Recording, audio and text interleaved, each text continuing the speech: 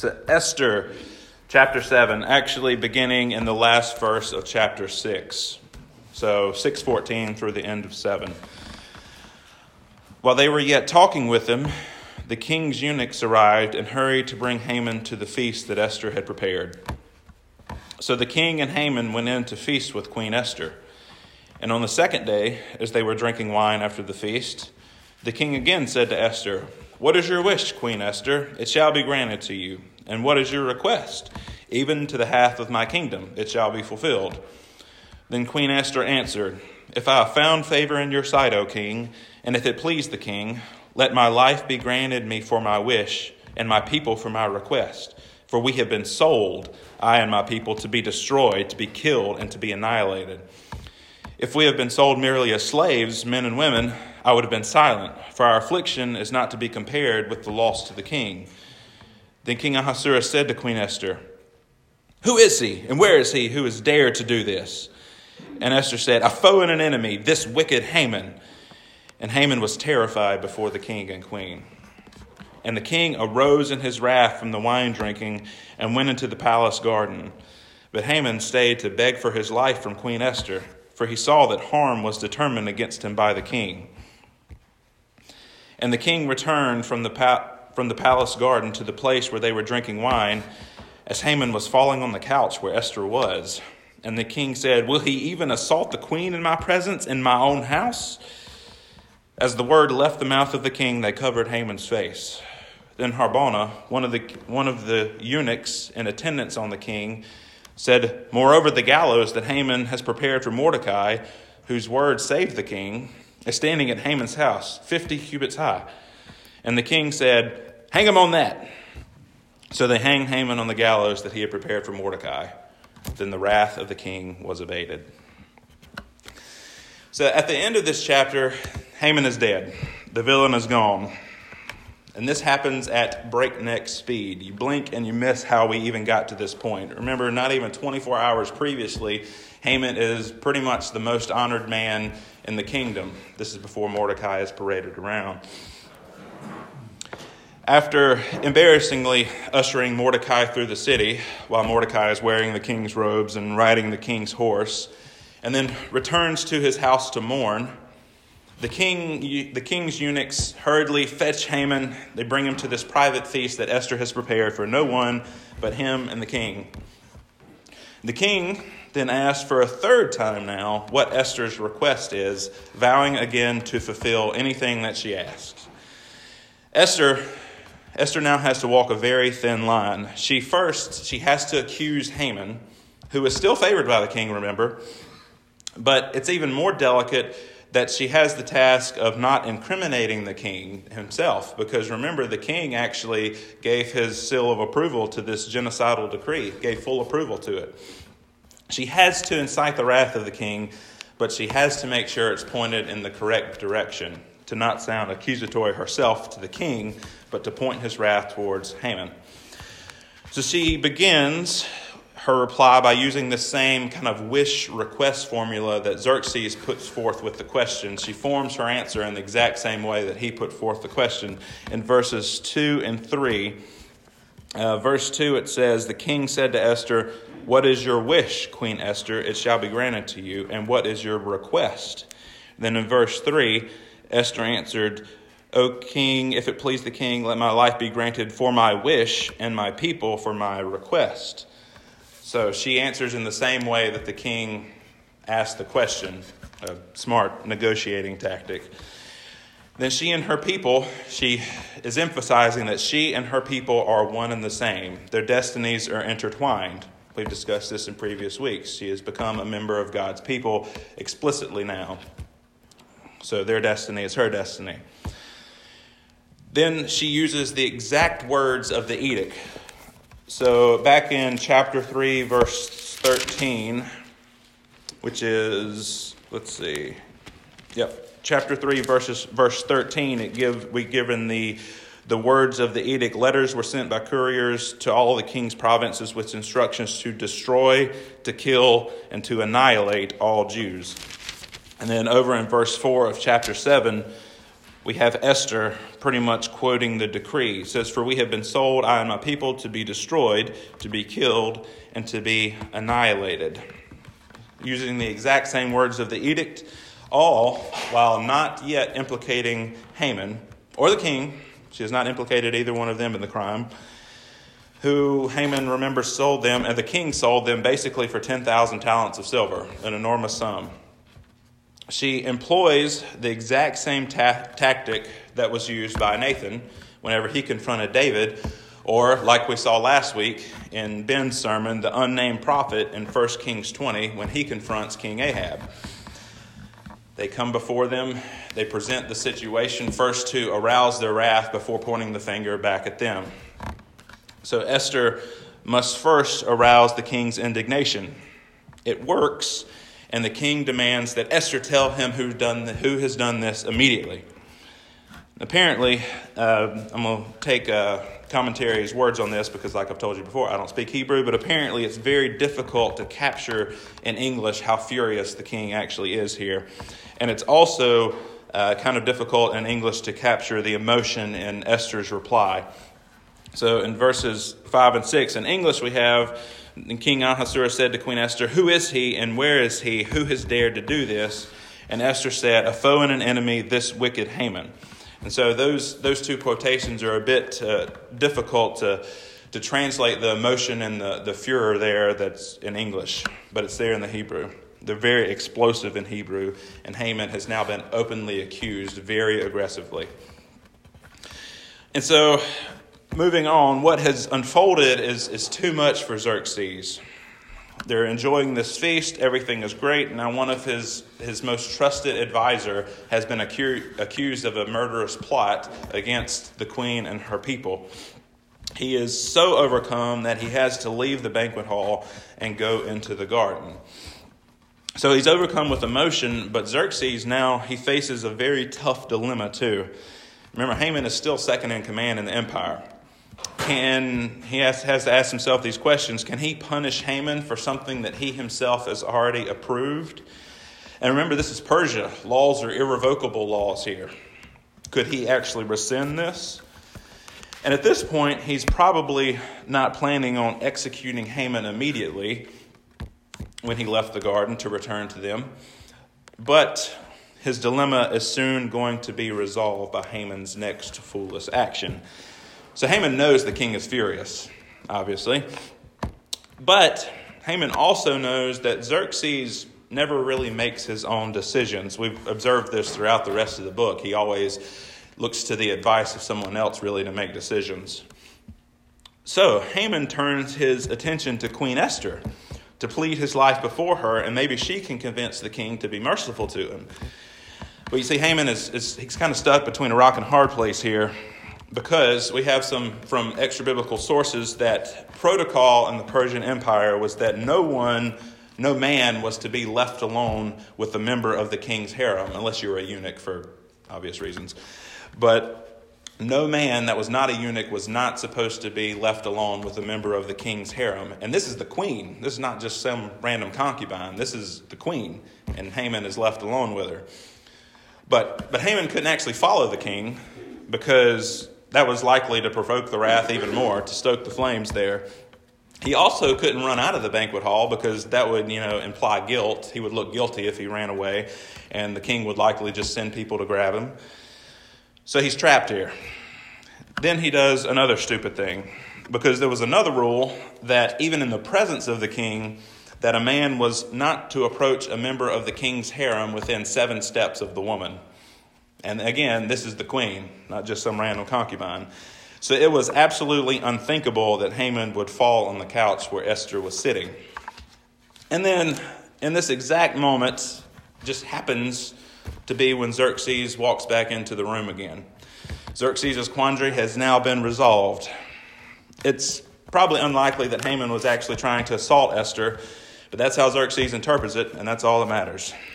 Haman has now successfully offended both the king and the queen in extremely dramatic ways. So what shall be done to him? And then we have another random eunuch that is now in the room. And he mentions that there are some convenient gallows just kind of down the street that have been prepared. And Xerxes goes, well, he might have asked, who were they originally for? Why are these gallows here? And the eunuch, these gallows were prepared for Mordecai, the man whom the day before the king delighted to honor. And Xerxes, Haman has prepared those for him. Great. Hang on those. And so that's what happens. Haman is executed on these gallows that he has built for Mordecai. And we actually don't really have a good word in English to translate the exact methods of execution that were practiced in ancient Persia. I've talked about this a little bit before. Gallows in English really implies, death by asphyxiation, by a rope placed around the neck. But the Persian gallows are really more like big, giant stakes, just a big wooden stake, and they would impale the people on these. And so this is where Haman is hung, 75 feet high, impaled on the gallows that he has built. And then, at the end of the chapter, almost as a footnote, we are told that the wrath of the king abated. So a couple of points here in this chapter. The first one I was going to make is kind of disconnected from the other two, but I thought it was interesting nevertheless. In Matthew Henry's commentary, he makes an interesting observation about how much of a groveling, cowardly buffoon Haman has become by this chapter. This is Matthew Henry's quote, commenting on this passage. How mean Haman looks when he stands up first and then falls down at Esther's feet to beg she would save his life and take all he had.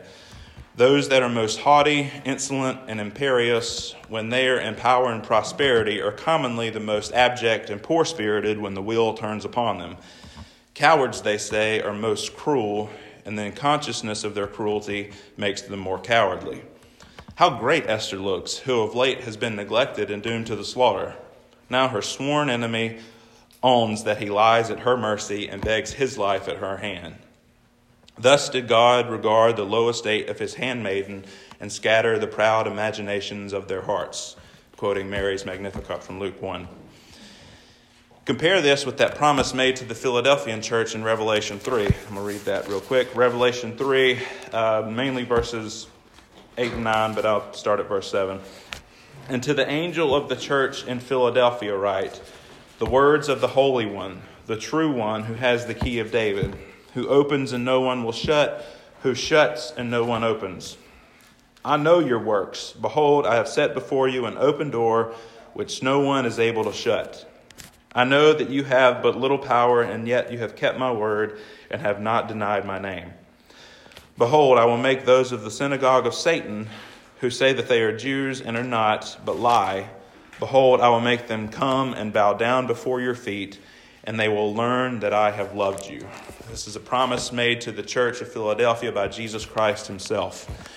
The day is coming when those that hate and persecute God's chosen ones would gladly be beholden to them.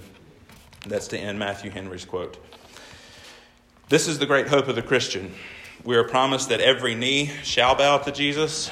Some will bow as sons, as I hope everyone in this room will, but some will bow as Haman did, and it will be too late. No matter how much we are shamed, verbally assaulted, or even beaten, God has promised us that we are on the winning side. We can be assured of that. And that's the end of that point. The next point I was going to bring up is that Esther then pleads for her nation. As we have pointed out previously, Esther has begun to identify with her people, God's people. But up until this point in this chapter, she has done so privately. She has exclaimed that she would, if she perishes to Mordecai, and maybe even to some of the women in there, but it's all been in private. As far as we can tell, no one in the court, no one in the public sphere really knows that she's a Jew. But now, like a flash of lightning out of nowhere, Esther claims to be a Jew in front of the king and then the man who wants to kill all the Jews. All so that the king would not destroy her nation. This is what has provoked her forward. Haman, destined to be destroyed with his people the Amalekites, lest he repent, now fulfills his destiny as well. Esther was prepared to perish with her people, but that's not the way the story turns out. Esther shares in the deliverance of her people, and she's spared with them. She pled for her nation. In the same way, Christ pleads for the church right now, making intercession forever with us. The new nation of God, the new Israel of God, the church, has the full benefits of eternal life with Christ. And because he lives, we live. Esther lived because her people lived. And because Christ lived, we live. Identification with the covenant people of God, having the seal of the Holy Spirit, is eternally vital. And those who live outside of Christ are numbered among the people who God has already condemned to death, just like Haman. They are forever going to be the objects of his holy wrath. And this is why the gospel is so, so important. And that brings me to my final point, the segue to this, the gospel according to Esther. The gospel according to Esther. In the last part of the last verse, we get that the wrath of the king was abated. A footnote at the end of the chapter. So here's a question. Why first was the wrath of the king stirred up? There's an answer. The king had been grossly offended. There was a murderer in his court. And this very same murderer was now trying to sexually assault the king's wife. He had been offended. Another question, to whom was the wrath of the king directed? Easy answer, the aforementioned vile evildoer. And the last question, how was the wrath of the king abated? The guilty party had been executed, crushed for his own iniquities. So I've asked you forgiveness before for making comparisons between Xerxes and God the Father, but I'm going to do it again. And so I'm going to ask you, can you see the gospel presented here? In Deuteronomy chapter 21, and then again, Paul quoting this in Galatians chapter 3, it says, "Cursed is everyone who hangs from a tree." Haman was impaled on a tree literally of his own making. Christ was hanged on a tree of his own making too. By him were all things created, right? So Jesus even created the tree from which the wood was hewn on the cross. Haman was the object of the king's wrath. Christ is the object of the Father's wrath, was the object of the Father's wrath. But that's where the comparison ends. The difference is Haman, no doubt, he was carried to that cursed tree kicking and screaming, begging for forgiveness and mercy from the one person who could grant it. And he deserved exactly what he got. That's justice. Getting what you deserve is justice. Christ, on the other hand, went willingly to the cross, not kicking and screaming, carrying it himself. He had all the power of the universe to avoid the agonizing death that he endured. He could have called angels down to bring him down. He could have came down from himself. But it was the Father's will to crush him, and Jesus Christ came to do the Father's will. The wrath of the king had to be abated. The wrath of our Creator had to be abated. And this is still justice. For God is a righteous God. He is a holy God. It's more than justice, though. It's grace. It's mercy. God is a holy God. He is a God that is totally other, a God that is totally separate from ourselves. And for his wrath to be abated, there had to be a perfect sacrifice. This is the gospel, brothers and sisters. Don't let anyone tell you different. The church today is so confused about what the gospel actually is. There's so many things that are gospel issues, but here is the gospel. God is holy. We are sinful. That's the starting point. We are forever separated from this holy God, and his wrath is directed towards us unless there is a perfect sacrifice. A completely unblemished Passover lamb, someone that is fully God and fully man to be offered up to abate the wrath of the king. And Jesus Christ is that sacrifice. We all know that here. It's good to be reminded of it, though. He is our sacrifice. He is the propitiation for our sins. He is our substitute. He was hung on that tree for the express purpose of satisfying God's righteous wrath by bearing God's curse against lawbreakers. Because of his blood, and even more importantly, because he bore the full brunt of the wrath of God, we are made clean. Sins completely cast away and reconciled to the king. The king's wrath is no more directed towards us. This is the great and good news, brothers and sisters. But make no mistake, if not for the grace of God, lest we be puffed up in our pride, we are just like Haman. Sure, we maybe never planned a genocide, thank the Lord. But Jesus says if you hate your brother, you're a murderer. Sure, maybe we've never attempted to rape someone like Haman was perceived to be, but Jesus says lusting after a woman is committing adultery in the heart. We have a heart problem, whether we're murderers or adulterers. We tend to think of ourselves mostly as good people. And as a consequence, we tend to read ourselves into the heroes of the biblical stories. We are the Moseses, the Joshuas, the Phineases. I love that story too, Hal, by the way. We're the Phineases, the Moses, Joshuas, the Pauls, the Peters, and the Peters after Pentecost. But without Christ, we are the Hamans. Murderers, sexually immoral, longing for just a little more honor that we don't actually deserve. But praise be to God that we have been cleansed for our unrighteousness. That's not us. Our righteousness is wrapped up in the righteousness of Christ. But if you're not washed in the blood of Jesus, you are in a terrifying position because you, like Haman, will bear the full brunt of the wrath of God. And it will crush you for eternity, crushing you always. But the good news is that the gospel is free for everyone, not just the Jews. You only have to respond in repentance and faith. So why not? Does pride stand in the way like Haman? Is your life good just the way it is? Beware, because Haman had everything he could possibly desire just 24 hours previous to this. 24 hours before this, Haman was on top of the world. So life can turn very quickly. Now is the time for salvation you may not have tomorrow. But on Jesus' other hand, addressing brothers and sisters now, if you are a member of the kingdom, a son of the Most High, you have someone that is infinitely better than Esther pleading on your behalf, like Haman was begging her to. You owe it to him to devote your heart fully to the things of God. And so on this day, brothers and sisters, let us put off the things of this world and have our conversation be blessed by God. We are on his house. We're in his house on his day to worship him. And so let's give thanks to Jesus that the wrath of the king has been abated. That's all I have for today.